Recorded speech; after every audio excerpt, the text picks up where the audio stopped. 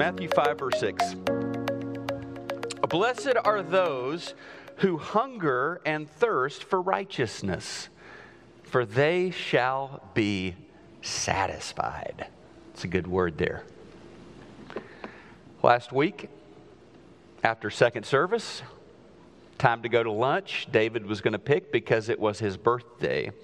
And so David chose for us to leave church and go to Liberty Burger. Good choice, good choice. We got there on Keller Springs, sat down, and before we ordered, I said, you know, David, this is your birthday. We could have gone to a Brazilian steakhouse today. He thought about it. You know, these places, if you don't know, it's a temple of meat. I mean, it is all you can eat, and it is the good stuff. It's also kind of expensive. And so I turned to him, I said, yeah, you could have chosen a Brazilian steakhouse today. In fact, we have not ordered yet. We could get up, go to the car, drive to Addison, get us some Brazilian steakhouse lunch right now. And he looked at me, and I was impressed with his wisdom. He said, I'm not prepared. Now, I know what this means, and some of you know what this means. We have some rules in the Dabbs family. If you're going to go to a Brazilian steakhouse, which doesn't happen very often, special occasion place, you need to be really hungry. Like we skip at least a meal, maybe 2 meals leading up to the Brazil. There's a lot of other rules I could share with you, but I won't do that in the sermon as well. Don't waste your time on the salad bar, on the cheese bread. You want to be really hungry for the good stuff. And so I was impressed with my son's wisdom. Not today. I am not prepared. Sometimes it's good to be hungry. Jesus says, blessed, happy are the hungry, which at first glance is an interesting and odd statement. Hunger is not usually a good thing.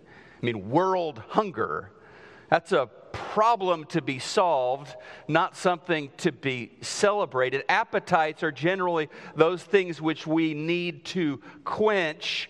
And none of us this morning, none of us is hungry, at least, bear with me, not hungry like the people who heard Jesus. Oh, they knew hunger. Those crowds gathered on the Mount of the Beatitudes there by the Sea of Galilee, they knew real hunger.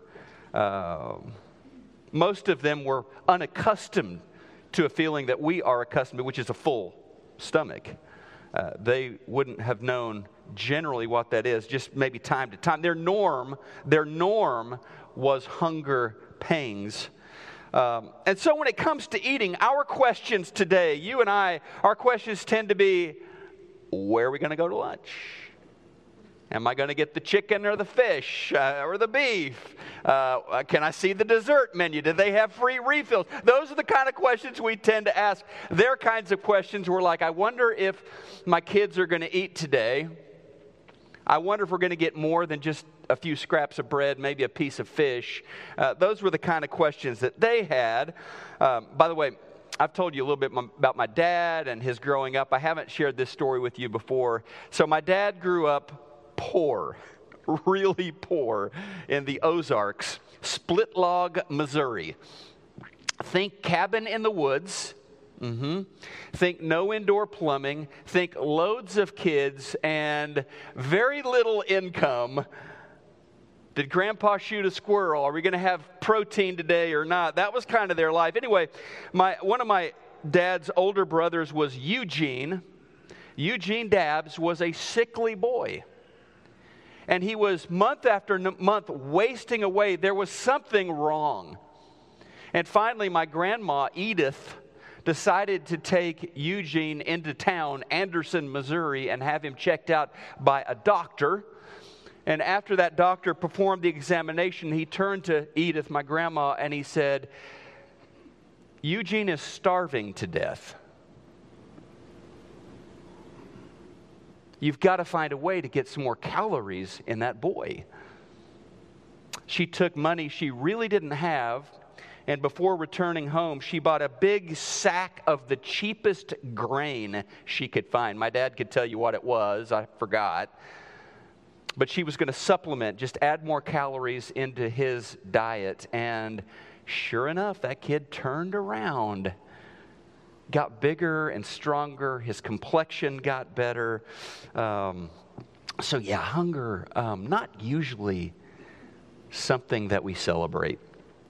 And it got then the attention of the multitudes when Jesus, again, in this opening salvo of the Sermon on the Mount, he turns to the crowds and he says, there's a time when it's a blessing to be hungry. There's a time when the person who is hungry is the happy person. Situations flip that around where if you are satisfied, if you are feeling full, you are not blessed. You are not happy. Of course, it matters, and it matters a lot. For what are you hungry? Where are your appetites? That matters a great deal. I remember a date night. This has been years ago. David was little enough to still sit in a high chair when he ate, and he was probably 2, 3, Claudia 5, 6, and we were going out on a date night. Had one of our good friends come over to watch the kids, and a mini crisis happened while we were out with the babysitter, Deborah. She told us about it when we got home. But she had, for the kids' dinner, she had fixed them chicken nuggets. You talk about a universal food all kids hunger for, chicken nuggets. So she put them in the toaster oven. She put those nuggets on the plates with some veggies for David, for Claudia. And she said, do you guys need anything? And David said, well, yes, I need some ketchup. Could you please give me some ketchup? And so Deborah went to the refrigerator and gave it an up and down inside the door and inside the refrigerator. Didn't see ketchup. Went into our cabinets and was looking around at places you would find a new bottle of ketchup. Didn't find ketchup. Told David, I'm sorry, buddy, it looks like we don't have any ketchup. He said, look again. I know we have some. And so she looked again. Same result. No ketchup. She said, I'm sorry again. I can't find any ketchup. And that's when my 3-year-old boy turned into an orator, a junior JFK, with passion, with righteous indignation. He told her, we have to have ketchup. People need ketchup. And she said, I had to leave the kitchen. She said, I just had to go somewhere where I could laugh and not make him angry. She said it was so funny. I don't know what you're hungry for. David was hungry for ketchup. You're hungry for something. Jesus says you are a blessed person if what you are hungry for is the kingdom, is the character of God. Then you're happy. By the way, we had ketchup. Some of you may remember, this is a little aside, Heinz went through this phase where they had the Easy Squirt bottles and they had colored ketchups, purple, green, weird colors for kids. I don't know why they did this, but we had some purple ketchup in the refrigerator. So we had a bottle of that, and so it was there right in front of her. It just didn't look like a ketchup bottle. But we all hunger and thirst. It is the human condition. We don't all hunger and thirst for the same things. You know that. So it's good to be hungry if it's a craving to be more like the Lord. A hunger for righteousness. A couple of weeks ago, my buddy Jeremy and I had breakfast together over in Watauga, over near Fort Worth. And he told me a little bit of his story. I knew bits and pieces, but I said, tell me about this, because Jeremy had been a meth addict for years, had been free of that probably for the last 10, 15 years. But he said, yeah. And so we talked, and then I said, hey, send me a note. Just kind of tell me your story. I want to share that at church. In fact, he's going to be at second service today. So I'll just share with you what he wrote. He said, well, I wouldn't say God ever really took the hunger away, but I'll say this. God knows that I'm wired to have fun, and He spoiled that fun for me when I invited Him into my life. Many people I knew involved in the drug game either died or got arrested within a few months of when I got serious about Christ. So it scared him. He wrote, God is a jealous God, and He wanted us to have fun together.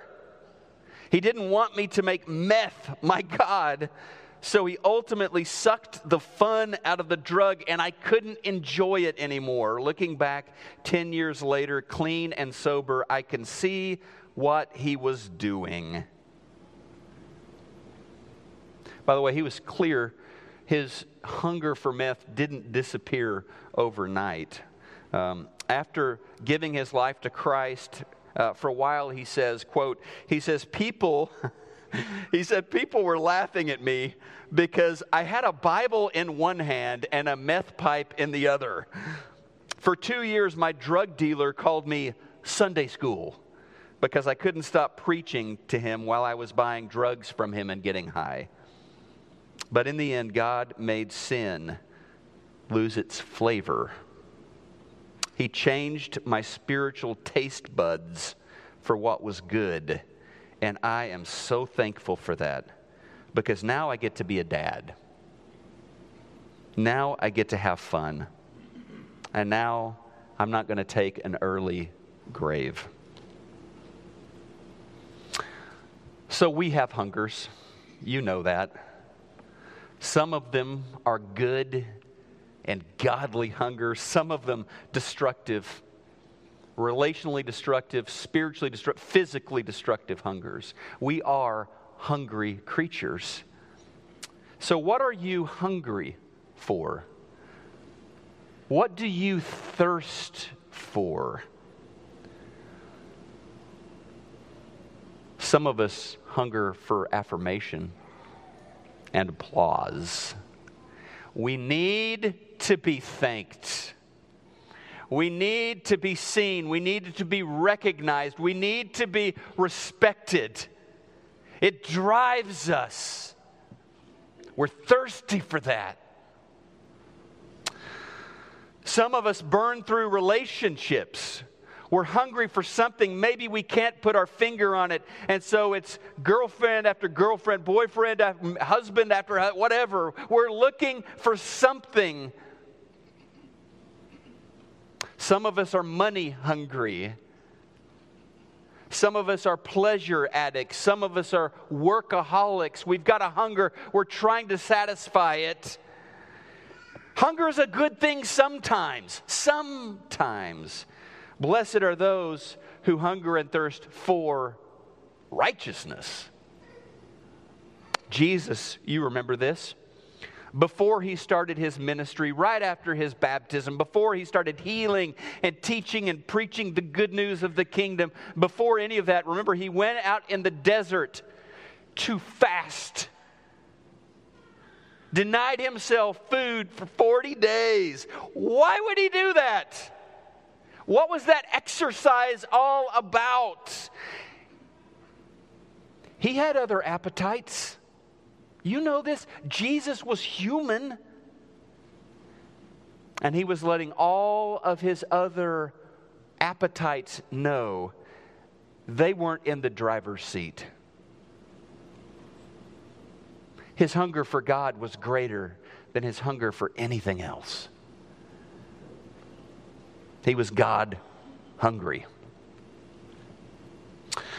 So the problem with pursuing, and I bet a lot of us just know this from personal experience, the problem with pursuing unrestrained these other appetites is they don't go away. Jerry Seinfeld has a bit about ruining your appetite. He said, how can you ruin it? I know 1,000 are coming right behind this one. They don't go away. And they come back stronger, right? They come back stronger. And every time we lean into those appetites, we are less and less satisfied, right? Stronger appetites, less and less satisfaction. Nothing satisfies like the Lord, the one who made us, the one who designed us to find satisfaction in Him. We were made in His image, and it's good to be hungry and thirsty for more of Him. It's interesting, isn't it, that Jesus didn't stand before the crowds. It would have made sense if He had said this, but He didn't get up in front of them and say, "Blessed are those who are full of righteousness." No.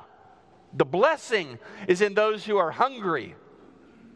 Last week, it was in those who are poor in spirit, those who know they are famished, those who know they're so distant from this filling with God, they are blessed. According to Jesus, flip that around. If someone isn't hungry for God, if someone is, let's say, disinterested in righteousness, that person is not blessed. That person is not happy. If there is no desire, no hunger for righteousness, then we are not living our best life. Okay? Why? Because if you're not hungry for God, if you're not hungry for the things of God, then you will not grow in the image of God. I was thinking about this. I don't know if this works or not. It works for me, so I'll share it with you. I was thinking about this. Some of you have studied a foreign language. Some of you may have mastered a foreign, maybe more than one foreign language. And the thing I was thinking about is, which is easier? Which goes quicker? Do you learn that German or that Spanish more quickly stateside? You know, with your Duolingo app on your phone or a class at the community college or something like that. Do you learn it quicker here in the States? Or do you grow exponentially in that language when you move overseas or spend a significant amount of time in that country where they speak that language? Look, it is one thing to dabble in a language. Wouldn't it be nice to speak Spanish or to learn Mandarin? I think I'll start working on that. But when you are there, it's very different. When you're in Shanghai and you're not going to eat unless you know how to order your food, it's different. You need to speak Mandarin. If you want to start a friendship, or you want to go shopping, or you want to find out where the nearest metro station is, you're going to need to communicate in Mandarin. That's when you pursue it differently. That's when you are hungry for it. And that's when you grow in it. I'll tell you that from personal experience. You'll be thrilled when you get to talk about the weather with somebody and they actually understand what you're saying. You'll be thrilled when you order something and they understand what you're ordering. Until you want it so much, until you hunger for it, it will be elusive. And so it is with the righteousness of God. Blessed are those who hunger and thirst for righteousness, for they'll be satisfied. The dabbler, not so much. The student of religion, the casual church goer, picking around on the appetizer platter, they're not going to be satisfied. They're not hungry enough. Hunger is, for Jesus, think about it, it is a precondition to spiritual growth. It is a precondition for blessing. Blessed are the hungry. If you crave for the righteousness of God, He will provide it. If you don't, you miss out. So when it comes to the kingdom of God, this is the great irony of this sermon. When it comes to the kingdom of God, it's better to show up empty rather than full. Blessed are the poor in spirit. Blessed are the hungry and thirsty. Why? Because without hunger pangs for God, folks have little interest in Him. Over the years, I've gotten to talk to a lot of people, different kinds of people, young people, old people, people here in the U.S., people in Brazil, and I've gotten to know a lot of people have this sense that there is something missing. They're hungry for something, right? And there's something missing in their life. They either don't have enough of something, they don't have enough money, I don't have enough education, they don't have enough health, they don't have enough husband or enough wife, they don't have enough boyfriend, girlfriend, enough of something, fill in the blank. They either don't have enough of something or they feel like they're not doing enough. If I could just do more, if I would have done X, Y, or Z, everything would have turned out differently. Truth is, only God satisfies, and that is a message Jesus preached through his whole life. Only God. By the way, Jesus quoted Isaiah all the time. I have to think he maybe was considering this passage from Isaiah 55 when he said that word about hungering and thirsting. Isaiah 55, God says this to people. He says, come, I love this open invitation. Come, everyone who thirsts, come to the waters. And he who has no money, listen to this, he who has no money, come buy and eat. How does that work? Come buy wine and milk without money and without price. Why do you spend your money? This is a great question to ponder this week. Why do you invest in? Why do you seek? Why do you spend your money for that which is not bread? And you labor for that which does not satisfy. What's up with that? He says, listen diligent to me and eat what is good. Delight yourselves in rich food. Incline your ear. Come to me. Hear that your soul may live. What God is offering is incredible.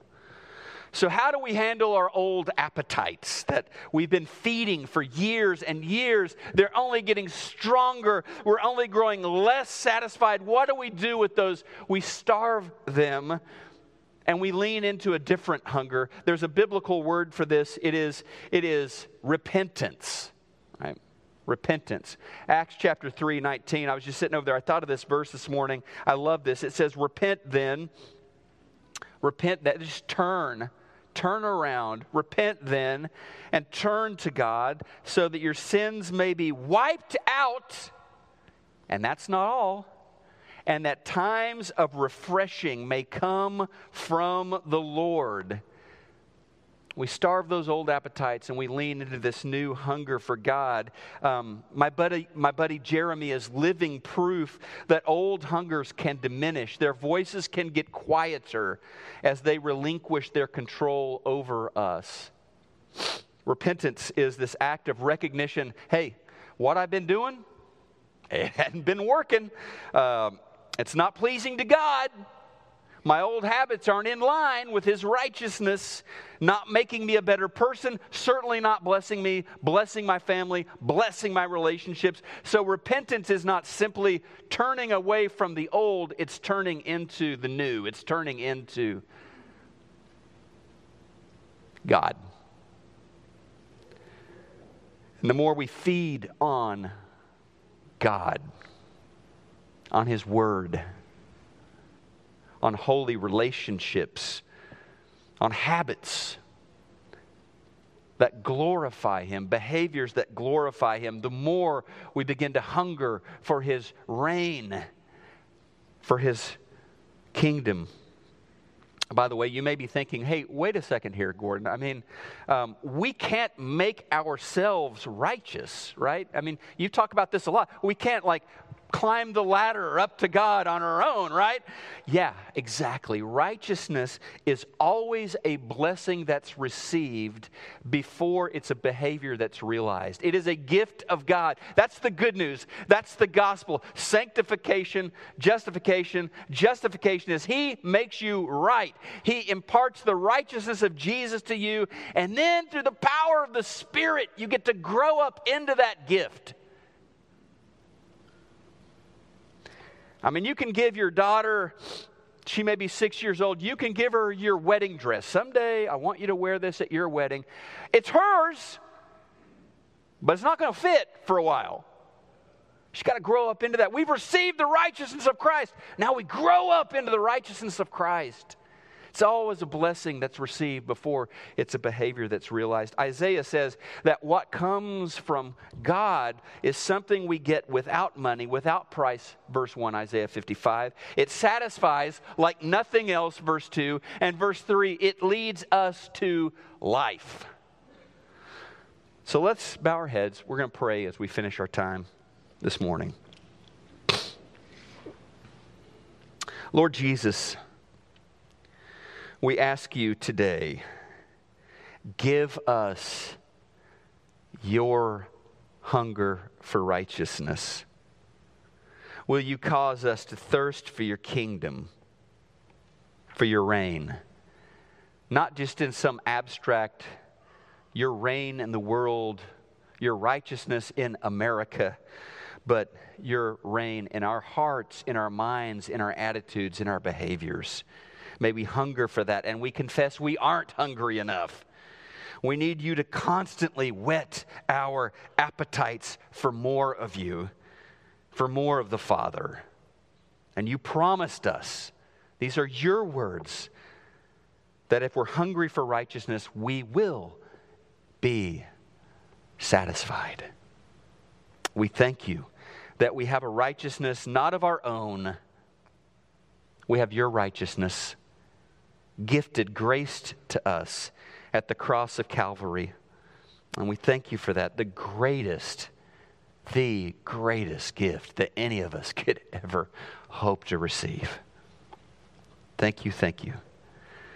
Now, Jesus, help us through the power of your Holy Spirit. Help us to grow up into that gift, to become more and more like you. We ask all of this in your name. Amen.